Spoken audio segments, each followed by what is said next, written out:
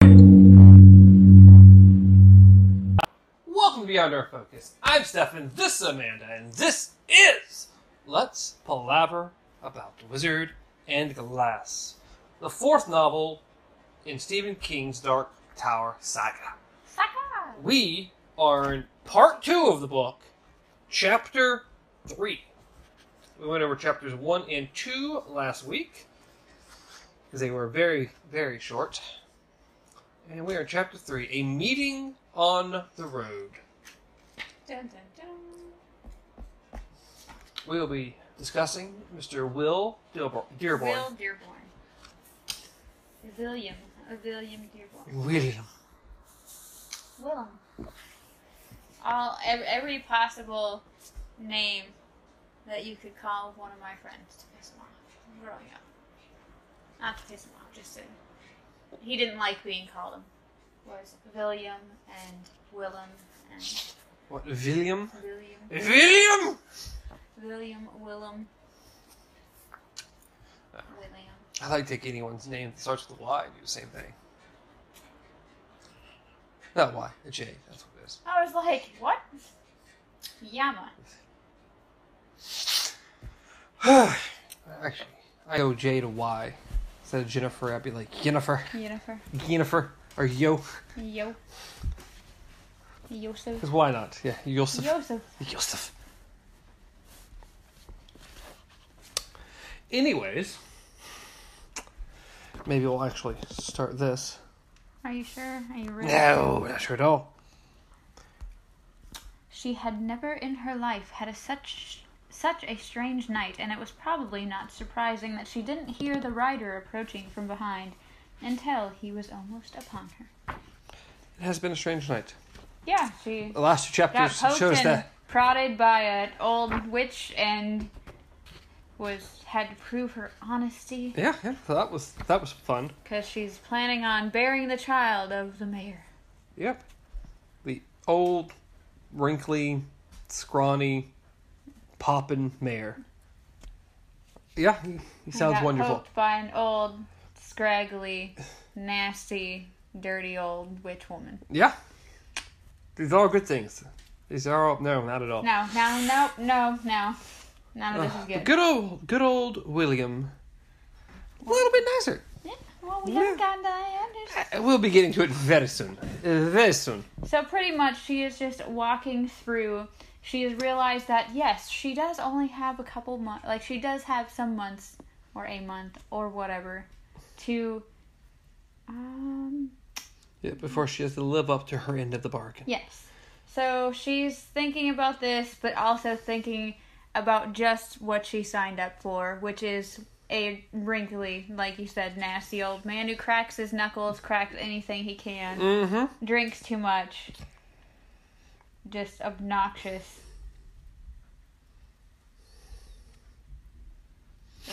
She had made the bargain lightly enough. No, not lightly. That was being unfair to herself. But she had lost little sleep over it. That much was true. She had thought, after listening to all Aunt Cordelia's Cord's, her name is Cordelia. I like Cordelia better than Cord. But Aunt Cord's arguments, screw Aunt Cord. We're going to say that again. We still haven't officially met her, but I'm once again saying screw Aunt Cord. Yeah.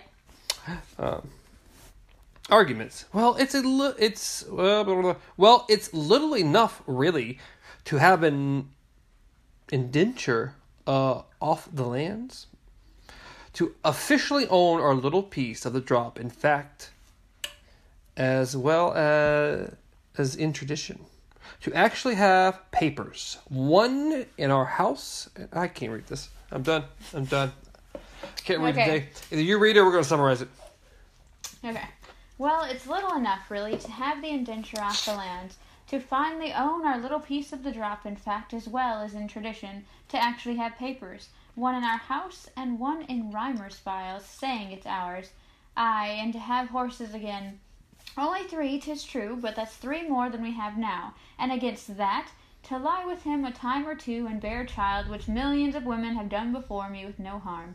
'Tis not, after all, a mutant or a leper I'm being asked to partner with, but just an old man with noisy knuckles.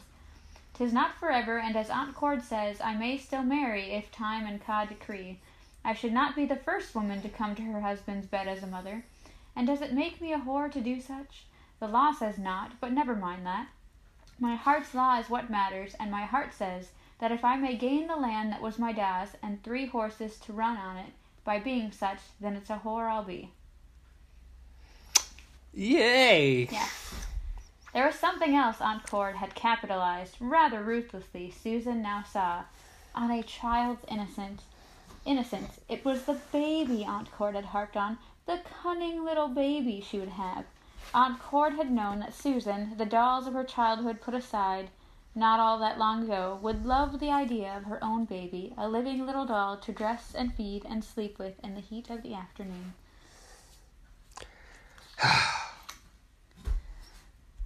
But except she was just told by Rhea. She's like... He wants more than that. Not only does he want more than that, but it doesn't go back to it in this one. It focused mostly on the fact that, yes, he's going to want way more than that, and it's not going to be the first time that it happens.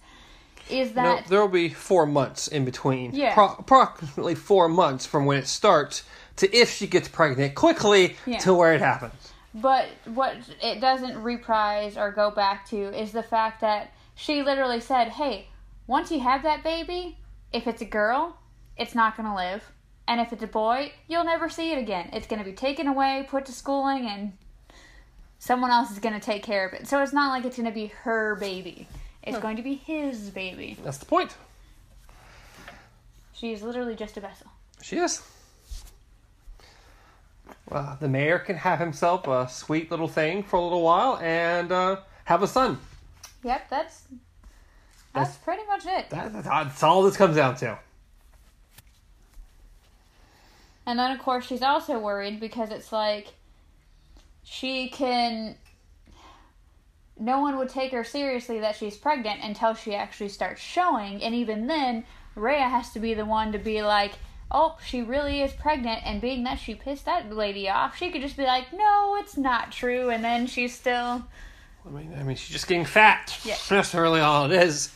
And it's then, not pregnancy. If she doesn't have her little poorly written note that says, hey, she's with child. Pragnot. Pergonet. So good old fun stuff. Yep, but it's too late. She can't go back. And she's just been lost in these thoughts for so long that she didn't hear someone coming until it was too late. And then she's like, do I hide in the woods? Do I jump in the ditch? What do I do? Yeah, the goal first was to climb a tree. I was like, well, that was interesting. And then it's like, no, I'll just get into the ditch. And then it's like, oh, crap, it's too late. Yeah. But before she could even begin in that direction, the rider who had sneaked up behind her, which sneaking is not technically the word used. No, especially when she said she was lost in thought. Someone can't... Well, they always call it sneak. Don't sneak up on me. It's like, I wouldn't be sneaking up on you if you're paying attention. Exactly. I mean, also, he was on a horse. Yeah. Not much sneaking up, riding quickly. She could hear the hoofbeats. I mean, you're on a horse. You didn't sneak. You just turn around and the horse is just going all cartoon. Pretty much, or he's floating above the ground. She was thinking her long and rueful thoughts and hailed her. Good even, lady, and may your days be long upon the earth. She turned thinking, what if it's one of the new men always lounging about Mayor's house or in the Traveller's Rest? Not the oldest one. The voice isn't wavery like his, but maybe one of the others. It could be the one they called DePape. Good even, she heard herself saying to the man shape on the tall horse. May yours be long also. She didn't think it was DePape or the one named Reynolds either. The only thing she could tell about the fellow for sure was that he wore a flat-brimmed hat, the sort she associated with men of the inner baronies, back when travel between east and west had been more common, back before John Parson came, the good man, and the bloodletting began. The good man. The good man. The John good man. Parson. I don't know how good the good man is. No. But we don't ever really, truly get, that conflict. in the books. We know there's a big issue with the Good Man, or with Farson, and we know that's a thing. And we look at him as the villain, for the most part. Because we look at Gilead and the people there as kind of the good guys. But we never actually get why and who and what's going on. That conflict never really comes into the books. I mean, at this point, it's not important. Yeah. We're way past that.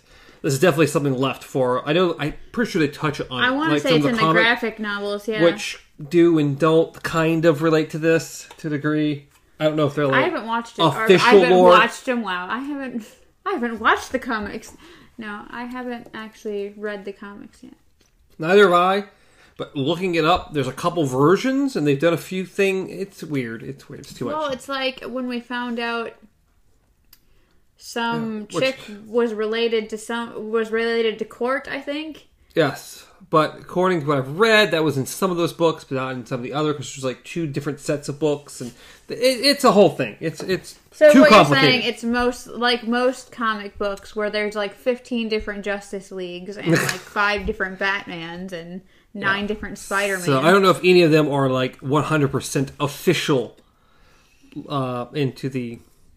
I want to say lore, but there's another word I'm looking for. Canon. I don't know if they are officially canon properly or not. It's complicated. Anyways, he kind of stops, and she's noticing that he's kind of dressed like a gunslinger, but he's not carrying guns, so she's like, well, she also has never seen a gunslinger that young. Yeah, well, I like this because it touches on what we were just talking about. As the stranger came up beside her, she forgave herself a little for not hearing him approach. There was no buckle or bell on his gear that she could see, and everything was tied down as to not snap or flap. It was almost the rig of an outlaw or a harrier. She had the idea that Jonas, he of the wavery voice, and his friends might have been both in other times and other climes? Okay. Or even a gunslinger. But the man bore no guns, unless they were hidden. A bow on a pommel of his saddle, and what looked like a lance in a scabbard. I love these words. That was all. And there had never, she reckoned, been a gunslinger. This. Young as this. So yes, everything was tied down and super packed, and there was nothing to flap or hit. Of course, there were still hoofs. So, I mean, I can't imagine being that quiet. Well, it's Roland. Roland is his ninja suit. Yeah. He's Drax, okay? Yeah, he was just invisible, okay? But no, I want to say the pommel on the saddle is the knob that kind of sticks out at the front of the saddle. I don't know jack about the horses. I know what a saddle is. No, I know what a saddle is. I can guess what you're referring to. Yeah, my only point is, I don't know anything. Yeah. I get what a saddle is, but... Okay. Well, I'm pretty sure that's what the pommel is, if I remember right, is that knob. And you know what a scabbard is. I'll take your word on that. What is it? It's pretty much like a sword has a scabbard. It's a sheath kind of thing. Well, I know what a sheath is. I'm trying to remember what it looks like. See, you don't even know what it is. I know what it looks like. I don't know what it is. Yes. You're just making things up now. It's not a holster, obviously. A holster is for a gun, but it's about it's in that similar area. Oh my goodness. Like a lance in a scabbard. A scabbard. It's bothering me now. Yeah, because you don't know what it is. You gotta find out. Yep. Google it. That's it. I'm gonna Google it. Goggle it. A sheath for the blade of a sword or a dagger. So exactly what I told you. So it's a sheath. Typically made for leather or metal. A sheath for a gun or other weapon or tool. So yeah. Sheath. I see, because it's like I've read so many fantasy novels and stuff like that about dragons. Why call it a scabbard? Because it's a cool name for it. It's a cool name. If they just use sheath and everything, that is a word. All these other words are used in everything. What's wrong with that one? It's interesting. It's not interesting. Yes, it's not interesting at all. It is. It's a made-up dumb word. I don't know what the hell that was, but... Oh, Making me feel like I'm stupid. I know what the hell I'm talking about. Leave me alone. it's debatable. Very debatable. Anyways. He clucked side-mouth at the horse just as her da had always done, and she herself, of course, and it stopped at once. As he swung one leg over his saddle, lifting it high and with unconscious grace, Susan said, "Nay, nay, don't bother, don't trouble yourself, stranger, but go as you would." If he heard the alarm in her voice, he paid no heed to it. He slipped off the horse, not bothering with the tied-down stirrup, and landed neatly in front of her, the dust of the road puffing about his square-toed boots. By starlight she saw that he was young indeed, close to her own age, on one side or the other. His clothes were those of a working cowboy, although new. "Will Dearborn, at your service," he said, then doffed his hat, extended a foot on one boot heel, and bowed as they did in the inner baronies. Nice proper bow. So that's him and his bow again. Yeah, what's very important. Roland and his bow. I mean, it goes even further here in a second. We get all the whatever it is. The popping of the throat, or the tapping thingy. Oh. He tapped his throat thrice. Yeah. She dropped him a little curtsy, holding out one side of her dress. "Susan Delgado, at yours." He tapped his throat thrice with his right hand. "Thank ye, sigh, Susan Delgado. We're well met, I hope. I didn't mean to startle you." "Ye did, a little." "Yes, I thought I had. I'm sorry." "Yes, not I, but yes. A young man from the inner baronies." By the sound, she looked at him with new interest. "Nay, ye, ye need apologize, for I was deep in my own thoughts," she said. "I've been to see a friend, and hadn't realized much time had passed." A friend. Been to see a friend. So many air quotes. No, friend is. I would say an acquaintance at that point. An acquaintance. I would not even go that far. I've been out to see. I went to feed a crocodile. Okay. I'd been to see a stranger. Why would you see a stranger? You know what? I'm a generous person. Okay. I'd been to see a homeless person.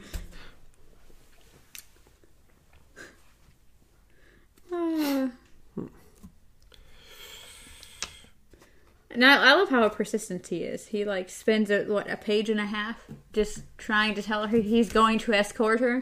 It's very difficult. He's being overly polite, and she's not trying to have it. Says, "It's only the edge of the village I go, Hambry. It's close now." "Pretty speech and lovely sentiments," he answered with a grin. "But it's late. You're alone, and I think we may as well pass on together. Do you ride, Si?" "Yes, but really—" "Step over and meet my friend Rusher here, then. He shall carry you the last 2 miles. He's gelded, Si, and gentle." She looked at Will Dearborn with a mixture of amusement and irritation. The thought of which crossed her mind was, if he calls me Si again, as though I were a school-teacher or his dottery old great-aunt, I'm going to take off this stupid apron and swat him with it. I never minded a bit of temper in a horse docile enough to wear a saddle. Until his death, my father managed the mayor's horses, and the mayor in these parts is also Guard O'Barony. I've ridden my whole life. She thought he might apologize, perhaps even stutter, but he only nodded with a calm thoughtfulness that she rather liked. "Then step to the stirrup, my lady. I'll walk beside and trouble you with no conversation if you'd rather not have it. It's late and talk pals. After moonset, some say." I'm familiar with that word. "Nay, I thank ye for your kindness, but it would not be well, mayhap, for me to be seen riding a strange young man's horse at 11 o' the clock. Lemon juice won't take the stain out of a lady's reputation the way it will out of a shirt-waist, you know." No, it will not. Why not? That darn lemon juice. "There's no one out here to see you," the young man said in a maddening, reasonable voice. "And that you're tired, I can tell. Come, Si, please don't call me that. It makes me feel as ancient as a—" She hesitated for a brief moment, rethinking the word, which, that first came to her mind. "As an old woman." Miss Delgado, then. Are you sure you won't ride? Sure as I can be. I not ride cross-saddle in a dress in any case, Mr. Dearborn, not even if you were my own brother. 'Twouldn't be proper. He stood at the stirrup himself, reached over the far side of his saddle. Russell stood docile enough at this, only flicking his ears, which Susan would have been happy to flick herself as she been Rusher. They were that beautiful. And stepped back down with a rolled garment in his hand. It was tied with rawhide. Hank? Yeah. Tied with a rawhide hank. I just think of Hank as a name. Poor Hank got tied. She thought it was a poncho. You may spread this over your lap. I'm sorry, now all I'm thinking of is him bringing down this man wrapped around a poncho. Just like hugging it. Hank will cover you up, okay, Hank? Okay, Hank, you need to let the poncho go. I gotta untie Hank real quick, and then you can have it. Has he been here the whole time? Yeah, he stays with me everywhere. It's like, you roll up the poncho again. Okay, Hank. Hand it back to him. It's his only job, really. You may spread this over your lap and legs like a duster, he said. There's quite enough of it for decorum's sake. It was my father's, and he's a taller than me. I was thinking he was going to say he's a taller man than me, but he's taller than me. He looks off towards the western hills for a moment and she saw he was handsome. In a hard sort of way that jagged against his youth. She felt a little shiver inside her and wished for 1,000 times. We're going to talk about the old woman that we don't talk about. That the woman kept her hands to herself. There we go. Susan didn't want to look at the handsome stranger or remember Rhea. You know what? I wouldn't do either. I wouldn't either. Nay, she said gently. Thank ye again. I recognize your kindness, but I must refuse. Then I'll walk alongside, and Rush'll be our chaperone, he said cheerfully. As far as the edge of town, at least. There'll be no eyes to see, and I think ill of a perfectly proper young woman and a more or less proper young man. And once there, I'll tip my hat and wish you a very good night. He's walking her no matter what. Yeah. It is happening. She's like, I really wish you wouldn't. And he's like, I'll walk with you, however, he repeated. Now his face was somber. These are not good times, Miss Delgado. Here in Magus, you are far from the worst of the troubles, but sometimes trouble reaches out. But yeah, she thought about Thorin's little gang, his little 3 people that follow him around everywhere, and how they're probably off at the bar, but there's no telling if they're just going to randomly come back at any point in time. If I can't dissuade you very well, she said, sighing with a vexed resignation she didn't really feel, but only to the first mailbox, Mrs. Beach. That marks the edge of town. He tapped his throat again and made another of those absurd, enchanting bows, foot stuck out as if he would trip someone, heel planted in the dirt. Thank ye, Miss Delgado. At least he didn't call me Cy, she thought. That's a start. It is a start. She thought he'd chatter away like a magpie in spite of his promise to be silent, because that's what all the boys did around her. She was not vain of her looks, but she thought she was good-looking, if only because the boys could not shut up or stop shuffling their feet when they were around her. And this one would be full of questions. The town boys didn't need to ask, how old was she?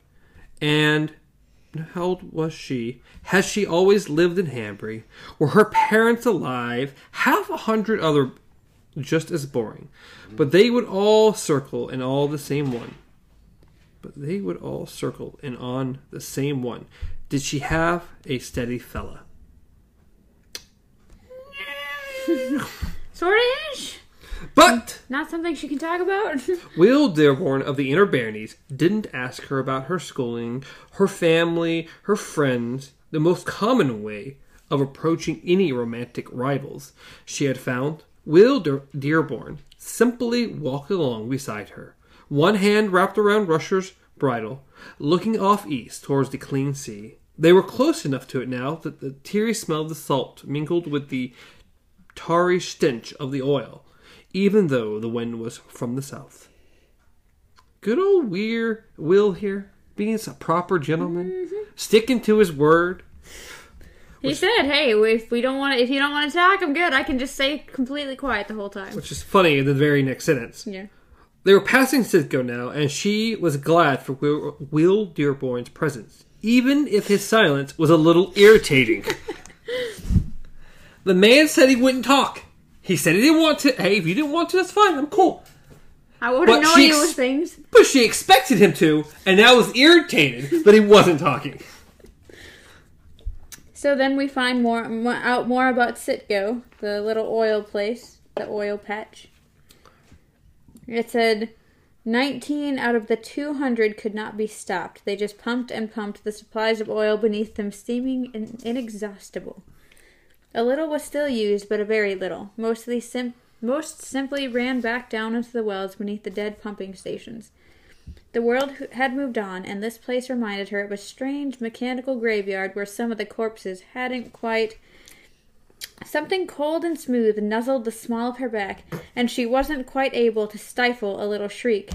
Will Dearborn wheeled toward her, his hands dropping toward his belt. Then he relaxed and smiled. Rusher's way of saying he feels ignored. I'm sorry, Miss Delgado. She looked at the horse. Rusher looked back mildly, then dipped his head as if to say he was also sorry for having startled her. Foolishness, girl, she thought, hearing the hearty, no-nonsense voice of her father. He wants to know why you're being so standoffy, that's all, and so do I. 'Tisn't like you, so it's not. Mr. Dearborn, I've changed my mind, she said. I'd like to ride. I changed my mind. And then, of course, he stands off to the side and stares at the Sitco station, and she is like, "What's so interesting about them, Cully?" she thought, a trifle crossly. It was the lateness of the hour and the residue of her stirred-up emotions, she supposed. Filthy old things have been there 6 centuries and more, and I've been smelling their stink my whole life.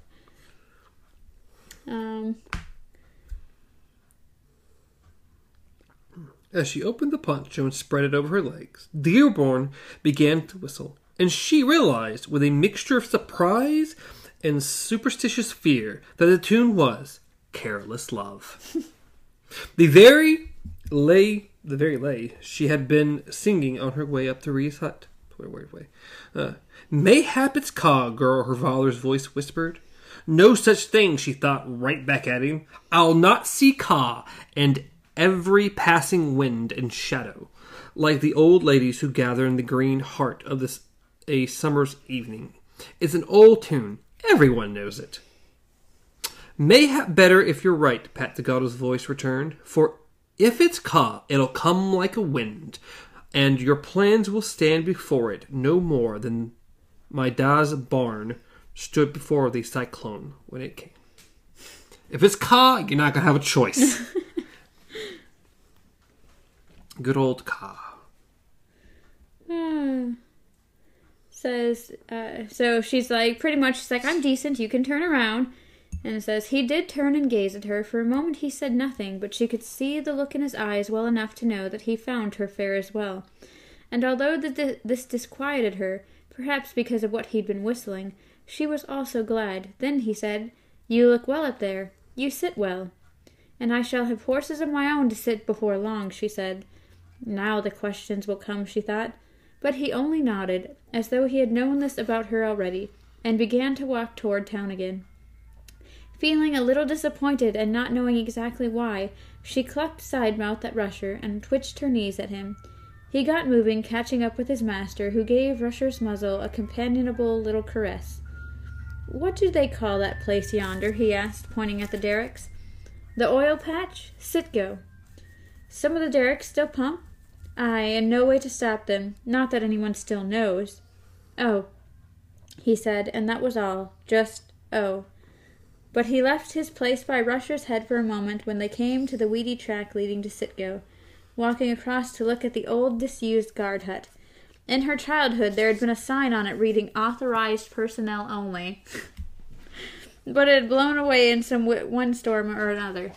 I just find it funny. Like, you have a sign in, like, what sounds like the Wild Wild West that just says "Authorized Personnel Only." Because it's not. I know, but still. It's this weird dystopia future thing. It's pretty much post-apocalyptic. Pretty much, but we've moved past that. This is like if the world went to crap and we lost a lot. But this is like 1,000 years after that. Well, I can't even say 1,000. The world has moved on. It's moved on. Their world's weird. Because she said that it's been sitting there for 6 centuries, which is 600 years. You know how far we've personally come in the last 600 years? So it's hard. Backwards, okay? That's the weird thing, is that you would think people and things would figure out how to re-get back what we'd lost. It's all there. So why hasn't anyone figured it out? Because books are precious. Only a few, very few. That's the thing, is it doesn't make a lot of sense. The internet doesn't exist anymore. It doesn't make a lot of sense. In the last 600 years, we've come an insane. And already having all that just waiting for you, it's just weird that they've made no more advancement than they have. But it is a fictional world in a book. So, just personal opinions out here. She kept her own silence until they were a mile or so from town, and then asked the question which had been on her mind.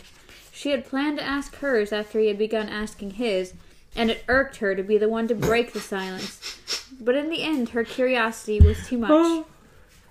Where do ye come from, Mr. Dearborn, and what brings ye to our little bit o' Midworld, if ye don't mind me asking? Not at all, he said, looking up at her with a smile. I'm glad to talk, and was only trying to think how to begin. Talk's not a specialty of mine. Then what is Will Dearborn? She wondered. Yes, she wondered very much, for in adjusting her position on the saddle, she had put her hand on the rolled blanket behind, and had touched something hidden inside that blanket, something that felt like a gun. It didn't have to be, of course, but she remembered the way his hands had dropped instinctively toward his belt, when she had cried out in surprise. I come from the End-World. I've an idea you probably guessed that much on your own, we have our own way of talking. Aye. Which barony is your home, might I ask? New Canaan. She felt a flash of real excitement at that. New Canaan? Center of the affiliation? That did not mean all it once had, of course, but still. Not Gilead? She asked, detesting the hint of girlish gush she had heard in her voice. And more than just a hint, mayhap. No, he said with a laugh. Nothing so grand as Gilead. Only Hemphill, a village 40 or so wheels west of here. Smaller than Hambry, I wot. Wheels, she thought, marveling at the archaism. He said wheels. And what brings ye to Hambry, then? May ye tell? Why not? I've come with 2 of my friends, Mr. Richard Stockworth of Pendleton, New Canaan, and Mr. Arthur Heath, a hilarious young man who actually does come from Gilead. We're here at the order of the affiliation and have come as counters. Counters of what? Counters of anything and everything which may aid the affiliation in the coming years, he said, and she heard no lightness in his voice now. The business with the good man has grown serious. Yeah, at some point in the book, it starts getting a little, complicated is about the best word I can. Trying to be like, who are they talking about when they start, because they all have 2 names. Like, I always remember Will, but then it's Cuthbert and Ellen. Yeah. And I'm like, which one's Heath? Which one's... Yeah. Arthur. Arthur has to be Cuthbert. I don't even... See, at this moment, I don't even remember. He literally just described him as a hilarious... Say, which one do you have? Which one do you say hilarious? A hilarious young man is Arthur. Yeah. And that has to be Cuthbert. He's the only one that comes from Gilead. But still, it's just... It's like, everybody's got 2 names. Sometimes we'll refer to them as this. Other times, they're known as this. Well, let's put it this way. You just remember Elaine as the one with the very Richie Rich sounding name, okay? the classier name, Richard Stockworth of Richard Pendleton. And then you have Arthur Heath. Really, Arthur Heath. Cuthbert. Arthur is a noble name. Okay, I know. Okay, The don't be legend mean. of King Arthur. Don't be mean to Arthur. But no, Arthur Cuthbert. There you go. The whole Is that what you're going to do right there? I thought we were going to associate it. Arthur Cuthbert. Okay. I don't know how you're going to get Richard and Lane besides that it sounds uppity and uppity. And then Will. Will is a deer. Roland the deer. You speak as though the good man were a real threat. He's just a bandit. Surely, frosting his thefts. Frosting? I don't know. That's a weird way. Okay. Frosting it his does make sense now. thefts and murders with talk of. I guess if you put it in context. Yeah. It's still weird. It's weird, but yes. What was what? Do they have frosting? Well, it could. Okay. And what term are they? It can also mean like frosted over as far as like actual frost. Like could. the snow. It could. I prefer to think of it as frosting though. That's because you're a sugar addict. I am. Just a little bit. Anyways, frosting his thefts and murders with talk of democracy and equality. Dearborn shrugged, and she thought for a moment that would be his only comment on the matter. But then he said reluctantly, "'Twas once so, perhaps. Times have changed. At some point the bandit became a general, and now the general would become a ruler in the name of the people." He paused and added gravely, "The northern and western baronies are in flames, lady. But those are thousands of miles away, surely." This talk was upsetting, and yet strangely exciting, too. Mostly it seemed exotic, after the pokey all-day-the-same world of Hangbury, where someone's dry well was good for 3 days of animated conversation. So... An exciting world they live in. Yeah, very exciting world they live in. Yes, he said. Not I, but yes. The sound was both strange and pleasing to her ear. But the wind is blowing in this direction. He turned to her and smiled. Once more it softened his hard good looks and made him seem no more than a child up too late after his bedtime. "But I don't think we'll see John Farson tonight, do you?" She smiled back. "If we did, Mr. Dearborn, would you protect me from him?" "No doubt," he said, still smiling. "But I should do so with greater enthusiasm, I wot, if you were to let me call you by the name your father gave you." "Then in the interest of my own safety, ye may do so, and I suppose I must call ye Will in those same interests." "'Tis both wise and prettily put," he said, the smile becoming a grin, wide and engaging. Then walking as he was, with his face turned back up to her, Susan's new friend tripped over a rock jutting out of the road and almost fell. Rusher whinnied through his nose and reared a little. Susan laughed merrily. The poncho shifted, revealing one bare leg, and she took a moment before putting matters right again. She liked him, so she did, and what harm could there be in it? He was only a boy, after all. When he smiled, she could see he was only a year or 2 removed from jumping in haystacks. "I'm usually not clumsy," he said. "I hope I didn't startle you." "Not at all, Will. Boys have been stubbing their toes around me ever since I grew my breasts." To which she actually says to him, "Not at all."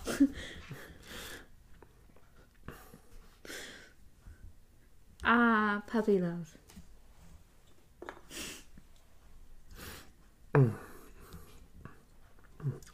Not at all. It interests her greatly, so ye and your friends come at the behest of the affiliation to count our goods, do you? Yes, the reason I took particular note of yon oil patch is because one of us will have to come back and count the working derricks. I can spare ye that, Will. There are 19. Of course there's 19. Because why would there be any other number than 19 working out there? Anyway, he nodded. I'm in your debt, but we'll need to make out, if any can how much oil these 19 pumps are bringing up.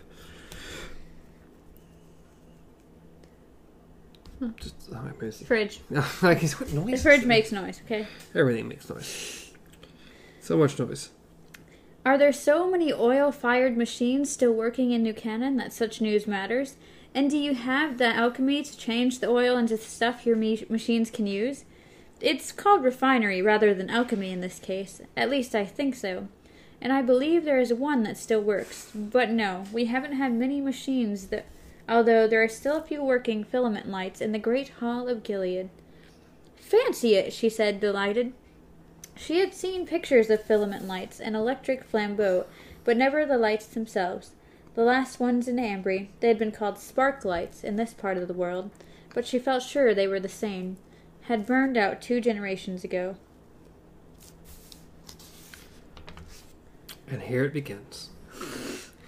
You mean the lies? No. She's very, very right with her assumption on this. Let me be honest with you. Yeah. He said, and for the first time, she thought she heard a false note there. Perhaps it was only her imagination. Certainly she had little experience of the world, but she had an idea that the people who set on by saying, "Let me be honest with you," were apt to go on by telling you a straight face. That rain fell up, money grew on trees, and babies were brought by the grand... Featherex? Sure. I assumed they meant stork. Basically, I'm the assuming. stork. Yes, but... And that is also true. Anyone most people, if they say, "Let me be honest with you," or to tell you the truth, generally it's just followed by the biggest lie you've ever heard. They're not being truthful to the slightest. And now the lies. All of the lies. Pretty much. In any case, it wasn't really the affiliation that sent us, he said. Not all this way to count cows and oil derricks and the hectares of land under cultivation. He paused a moment, looking down at the road.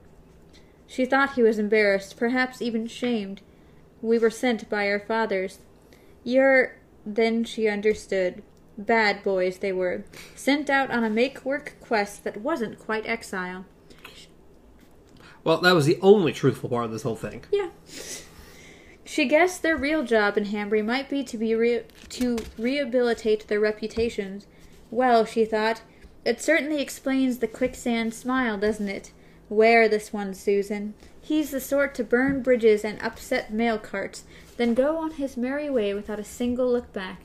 Not in meanness, but in plain old boy carelessness. That made her think of the old song again, the one she'd been singing, the one he'd been whistling. Our fathers, yes. Susan Delgado had cut a caper or two, or of her own in her time, and she felt sympathy for Will, as well as caution and interest. Bad boys could be amusing, up to a point. The question was, how bad had Will and his cronies been? Helling, she asked. Helling, he agreed, still sounding glum, but perhaps brightening just a bit about the eyes and mouth. We were warned, yes, warned very well.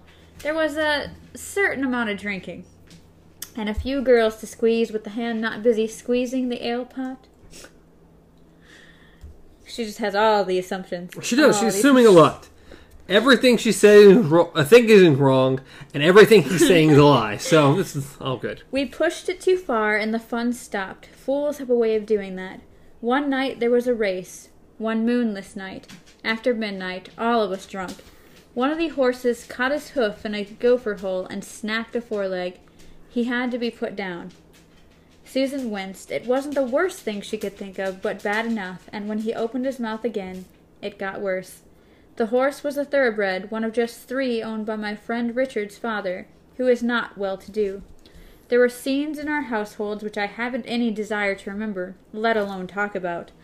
I'll make a long story short and say that, after much talk and many proposals for punishment, we were sent here on this errand. It was Arthur's father's idea. I think Arthur's da has always been a bit appalled by Arthur. Certainly Arthur's ructions didn't come from George Heath's side. Susan smiled to herself, thinking of Aunt Cordelia saying, "She certainly doesn't get it from our side of the family." Then a calculated pause. "She had a great aunt on her mother's side who ran crazy. You didn't know?" "Yes, set herself on fire, and threw herself over the drop. And the year of the comet it was. Anyway, Mr. Heath set us on with a saying from his own father, one should meditate in purgatory. And here we are. Here we I was just thinking. Are you here yet, Will? Officially, I mean. No, he said, taking her meaning at once, and likely already seeing where he was going. He seemed sharp enough in his way. We only arrived in the barony this afternoon, and you're the first person any of us have spoken to. Unless, that is, Richard or Arthur have met some folks. I couldn't sleep, and so I came out to ride and to think things over a little. We're camped over there, he pointed to the right, on the long slope that runs towards the sea. Aye, the drop it's called. She realized that Will and his mates might even be camped on what would be her own land by law before much more time had passed. The thought was amusing, exciting, and a little startling. It's interesting. In this whole transaction with this thing that's supposed to happen, is she going to get the land? Her personally? Or is it going to be Aunt Cordelia? Why don't you take a guess, okay? Why don't you take a guess? Because it goes to good old Aunt. That means she ain't getting jack squat. No. And this is not very helpful to her. Just think about who...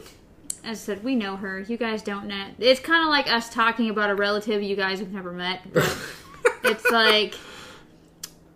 Just think of her as a person and ask that question again. And just know. No. Well, I agree, but that's why I asked the question to begin with. It's like, oh. Because I highly doubt in the first place, if I remember right, that she had anything like...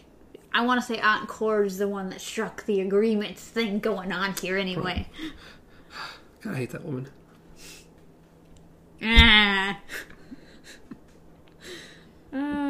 Tomorrow we ride into town and present our compliments to my Lord Mayor Hartthorne. He's a bit of a fool, according to what we were told before leaving New Canaan. Were ye indeed told so? She asked, raising one eyebrow. You be right, buddy. You be right, okay? Yes, apt to blabber, fond of strong drink, even more fond of young girls, Will said. Is it true, would ye say? I think ye must judge for yourself. And she, stifling a smile with some effort. In any case, we'll also be presenting to the Honorable Kimber Reimer, Thorne's Chancellor, and I understand he knows his beans, and counts his beans as well. Thorne will have ye to dinner at Mayor's house, Susan said. Perhaps not tomorrow night, but surely the night after. A dinner of state in Hambry, Will said, smiling and still stroking Rusher's nose. Gods, how shall I bear the agony of anticipation? Never mind your nettlesome mouth, she said, but only listen if ye'd be my friend. This is important. His smile dropped away, and she saw again, as she had for a moment or two before, the man he'd be before too many more years had passed. The hard face, the concentrated eyes, the merciless mouth. It was a frightening face in a way, a frightening prospect, and yet, yeah. What she wondered was what was his hair like under that stupid hat? Tell me, Susan. If you and your friends come to table at Thorne's, ye may see me. If ye see me, Will, see me for the first time. See Miss Delgado, and I shall see Mr. Dearborn. Do ye take my meaning? To the letter. He was looking at her thoughtfully. Do you serve? Surely if your father was the barony's chief drover, you do not... Never mind what I do or don't do. Just promise that if we meet at seafront, we meet for the first time. I promise, but no more questions. We've nearly come to the place where we must part ways, and I want to give ye a warning. Fair payment for the ride on the nice mount of yours, mayhap. If ye dine with Thorne and Reimer, you'll not only be the only new folk at his table. There'll likely be 3 others, men Thorne has hired to serve as private guards of the house. Not as sheriff's deputies? Nay, they answer to none but Thorne, or mayhap to Reimer. Their names are Jonas, DePape, and Reynolds. They look like hard boys to me, although Jonas's boyhood is so long behind him that I imagine he's forgot he ever had one. Jonas is the leader. Aye, he limps His hair that falls to his shoulders pretty as any girl's. And the quavery voice of an old gaffer who spends his days polishing the chimney corner? Okay. But I think he's the most dangerous of the three. All the same, I guess these three have forgotten more about Helling than you and your friends will ever learn.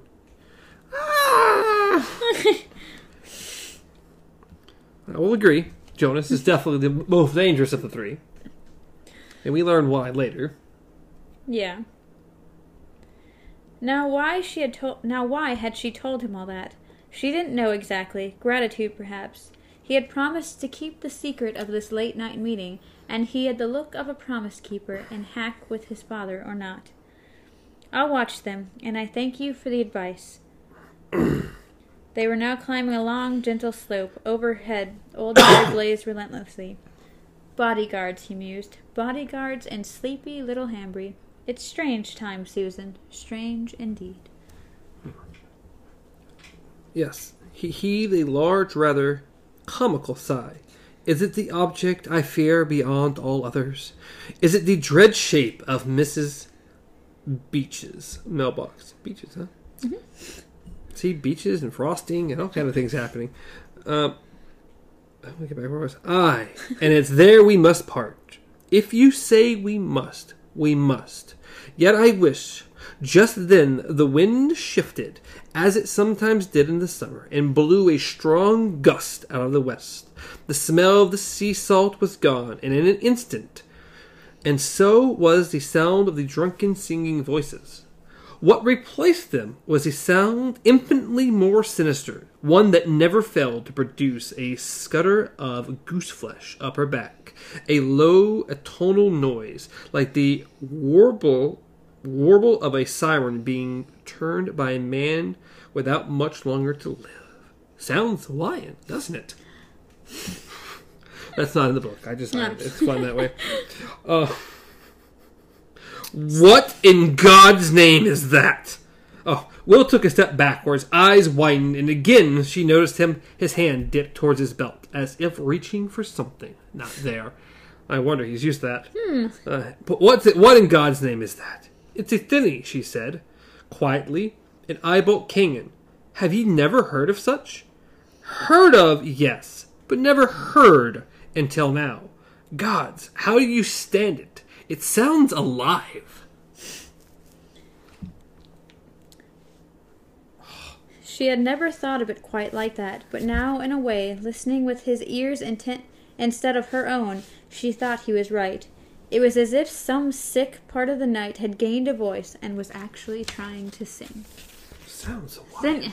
The thinny has been explained in so many different ways, and it's horrible. Every single time you hear about it, it's just awful. Yeah, it's not a pleasant thing. Apparently, it makes your eyes water. Well, makes you feel like your nose is going to bleed. It's every way except sounds Hawaiian, doesn't it?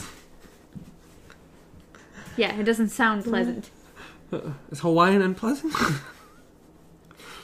We don't often hear it so clearly this time of year, she said. In the fall, the men burn it to quiet. I don't understand. Who did? Who understood anything anymore? Gods, they couldn't even turn off the few oil pumps in Citgo that still worked, although half of them squealed like pigs in a slaughter chute. These days you were usually just grateful to find things that still worked at all. In the summer, when there's time, drovers and cowboys drag loads of brush to the mouth of Eyebolt, she said. Dead brush is all right, but live is better, for it's smoke that's wanted, and the heavier, the better. Eyebolt's a box canyon, very short and steep-walled, almost like a chimney lying on its side. You see? Yes. The traditional time for burning is Reap Morn, the day after the fair and the feast and the fire. The first day of winter. Although in these parts it doesn't feel like winter so soon.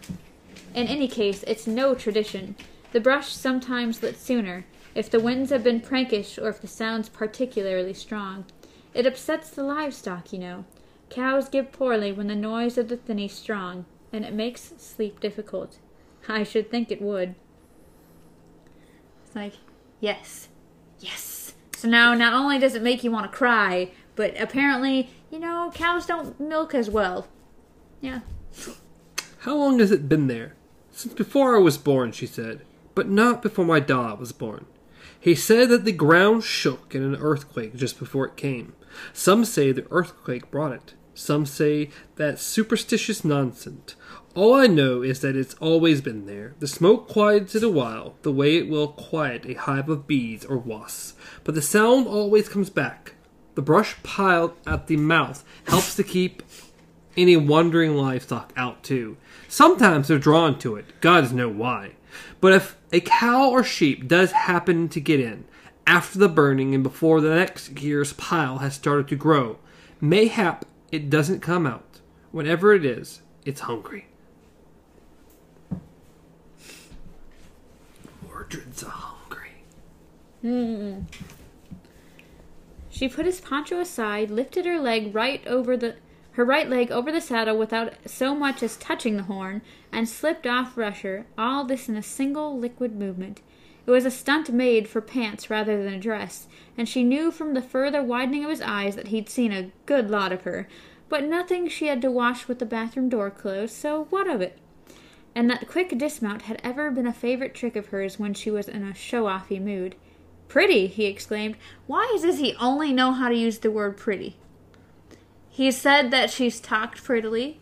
He says that she said stuff pretty, and now he just screams out pretty. Well, I mean, he just get, like she said, just got a whole lot of view from her. Which I can imagine is pretty much just a lot of leg. Yeah. I guess right now his voice in my head saying pretty is like Kaylee saying shiny, and pretty much anyone saying shiny in Firefly and Serenity. But that's all I can think of, because he says pretty just like they all say shiny to everything. So. "I learned it from my da," she said, responding to the more innocent interpretation of his compliment. Her smile as she handed him the reins, however, suggested that she was willing to accept the compliment any way it was meant. "Susan, have you ever seen the Thinny?" "Aye, once or twice, from above." "What does it look like?" "Ugly," she responded at once. Until tonight, when she had observed Ray's smile up close and endured her nasty shit, Yeah. she would have said it was the ugliest thing she had ever seen. "It looks a little like a slow-burning peat fire, and a little like a swamp full of scummy green water. There's a mist that rises off it. Sometimes it looks like long, skinny arms with hands at the end of them." "Is it growing?" "Aye, they say it is. That everything grows, but it grows slowly. 'Twon't escape Eyebolt Canyon in your time or mine." Why should this happen to her now? For God's sake, after 3 years of dismissing the Hambry boys, why should she now meet a boy who's interested in her so strangely? Why was life so unfair? Her earlier thought, the one she'd heard in her father's voice, recurred to her. If it's Ka, it'll come like a wind, and your plans will stand before it no more than a barn before a cyclone.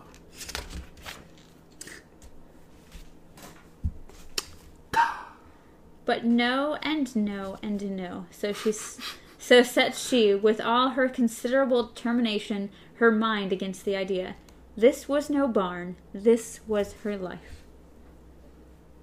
It's not up to you. It's up to God. "I'll leave you here to either rejoin your friends or resume your ride," she said.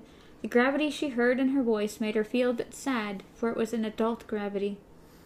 "But remember your promise, Will. If ye see me at Seafront, Mayor's house, and if ye'd be my friend, see me there for the first time, as I'd seen you." He nodded, and she saw her seriousness now mirrored in his own face, and the sadness, mayhap. "I've never asked a girl to ride out with me, or if she'd accept a visit of me. I'd ask of you, Susan, daughter of Patrick. I'd even bring you flowers to sweeten my chances, but it would do no good, I think." She shook her head. "Nay, 'twouldn't." "Are you promised in marriage? It's forward of me to ask, I know, but I mean no harm." "I'm sure ye don't, but I'd soon as not answer. My position is a delicate one just now, as I told ye. Besides, it's late. Here's where we part, Will, but stay. One more moment. She rummaged in the pocket of her apron and brought out half a cake wrapped in a piece of green leaf. The other half she had eaten on her way up to the Coos, and what now felt like the other half of her life. She held out what was left of her little evening meal at a rusher, who sniffed it, then ate it, and nuzzled her hand. "Aye, thee's a good horse, so ye are." She looked at Will Dearborn, who stood in the road shuffling his dusty boots and gazing at her unhappily. The hard look was gone from his face now. He looked her age again, or younger. "We were well met, weren't we?" he asked. She stepped forward, and before she could let herself think about what she was doing, she put her hands on his shoulders, stood on her toes, and kissed him on the mouth. The kiss was brief, but not sisterly. "Aye, very well met, Will." But when he moved toward her, as thoughtlessly as a flower turning its face to follow the sun, wishing to repeat the experience, she pushed him back a step, gently, but firmly. "Nay, that was only a thank you, and one thank you. And one thank you should be enough for a gentleman. Go your course in peace, Will." No, this was more than a thank you. A thank you would have been a kiss on the cheek. Yeah. A nice little, a little peck on the cheek or something. No, a kiss on the lips? No. You now teasing him. Now. "And you yours," he said, swinging into the saddle. "I look forward to meeting you for the first time." Yep. Assuming there's anything else interesting here. Susan lifted her own in return and then went her way, feeling happy and unhappy at the same time. Yet, and this was perhaps the most important thing, she no longer felt soiled. Yeah. When she had touched the boy's lips, Rhea's touch seemed to have left her skin. A small magic, perhaps, but she welcomed it. She walked on, smiling a little, and looked up at the stars more frequently than was her habit when after dark. I just found it funny because you're like, is there anything less important in this chapter? And then you're like, this is the most important thing. No, I meant like that. It literally said that in the sentence that you read. Oh, did it? Yeah. It was. You're like, is there anything else important? And it just said, yet, and this was perhaps the most important thing. Well, I was like, ha ha ha. That's the last paragraph. Always read the last paragraph. Well, that's the end of chapter 3. Next week we'll be going chapter 4, Long After Moonset. We've got about 16 pages, and we'll be going to Welcome to Town. So, good, fun stuff. No. It's like, no, I don't want to. I've been the other way for so long. Guess I never took that out of my pocket. No. All right. I was like, is mine still there? A nice little chapter. Yeah. We didn't go very far. We went from here to here in a horse. That was it. So not a lot happening. We learned of the first meeting, the beginning of Ka. Yes. Like, she literally was like, her dad voice in her head is like, hey, if this is Ka, it's going to just bowl you over. There's nothing you can do to stop it. And she's like, no. I'm going to do what I want to do. I'm going to do what I have to do. And then, next thing you know, lips. Yeah. She likes herself some weird Will Dearborn. Good old Will there. But anyways, hope you enjoyed. Throw a like on the video. Throw a comment down below. Subscribe to the channel, because we'd always appreciate that. Those just... They're all over the place. They're all over the place. But as always, you can reach me at Stars Untraveled. Reach Amanda at KZ Pop. Reach the show at Beyond Our Focus. Practically anywhere, including YouTube and podcast services around the globe. Maybe. Puppy. Any final thoughts before we bounce? I think we are good. Awesome, possum, blossom. Till next time. Long days and pleasant nights.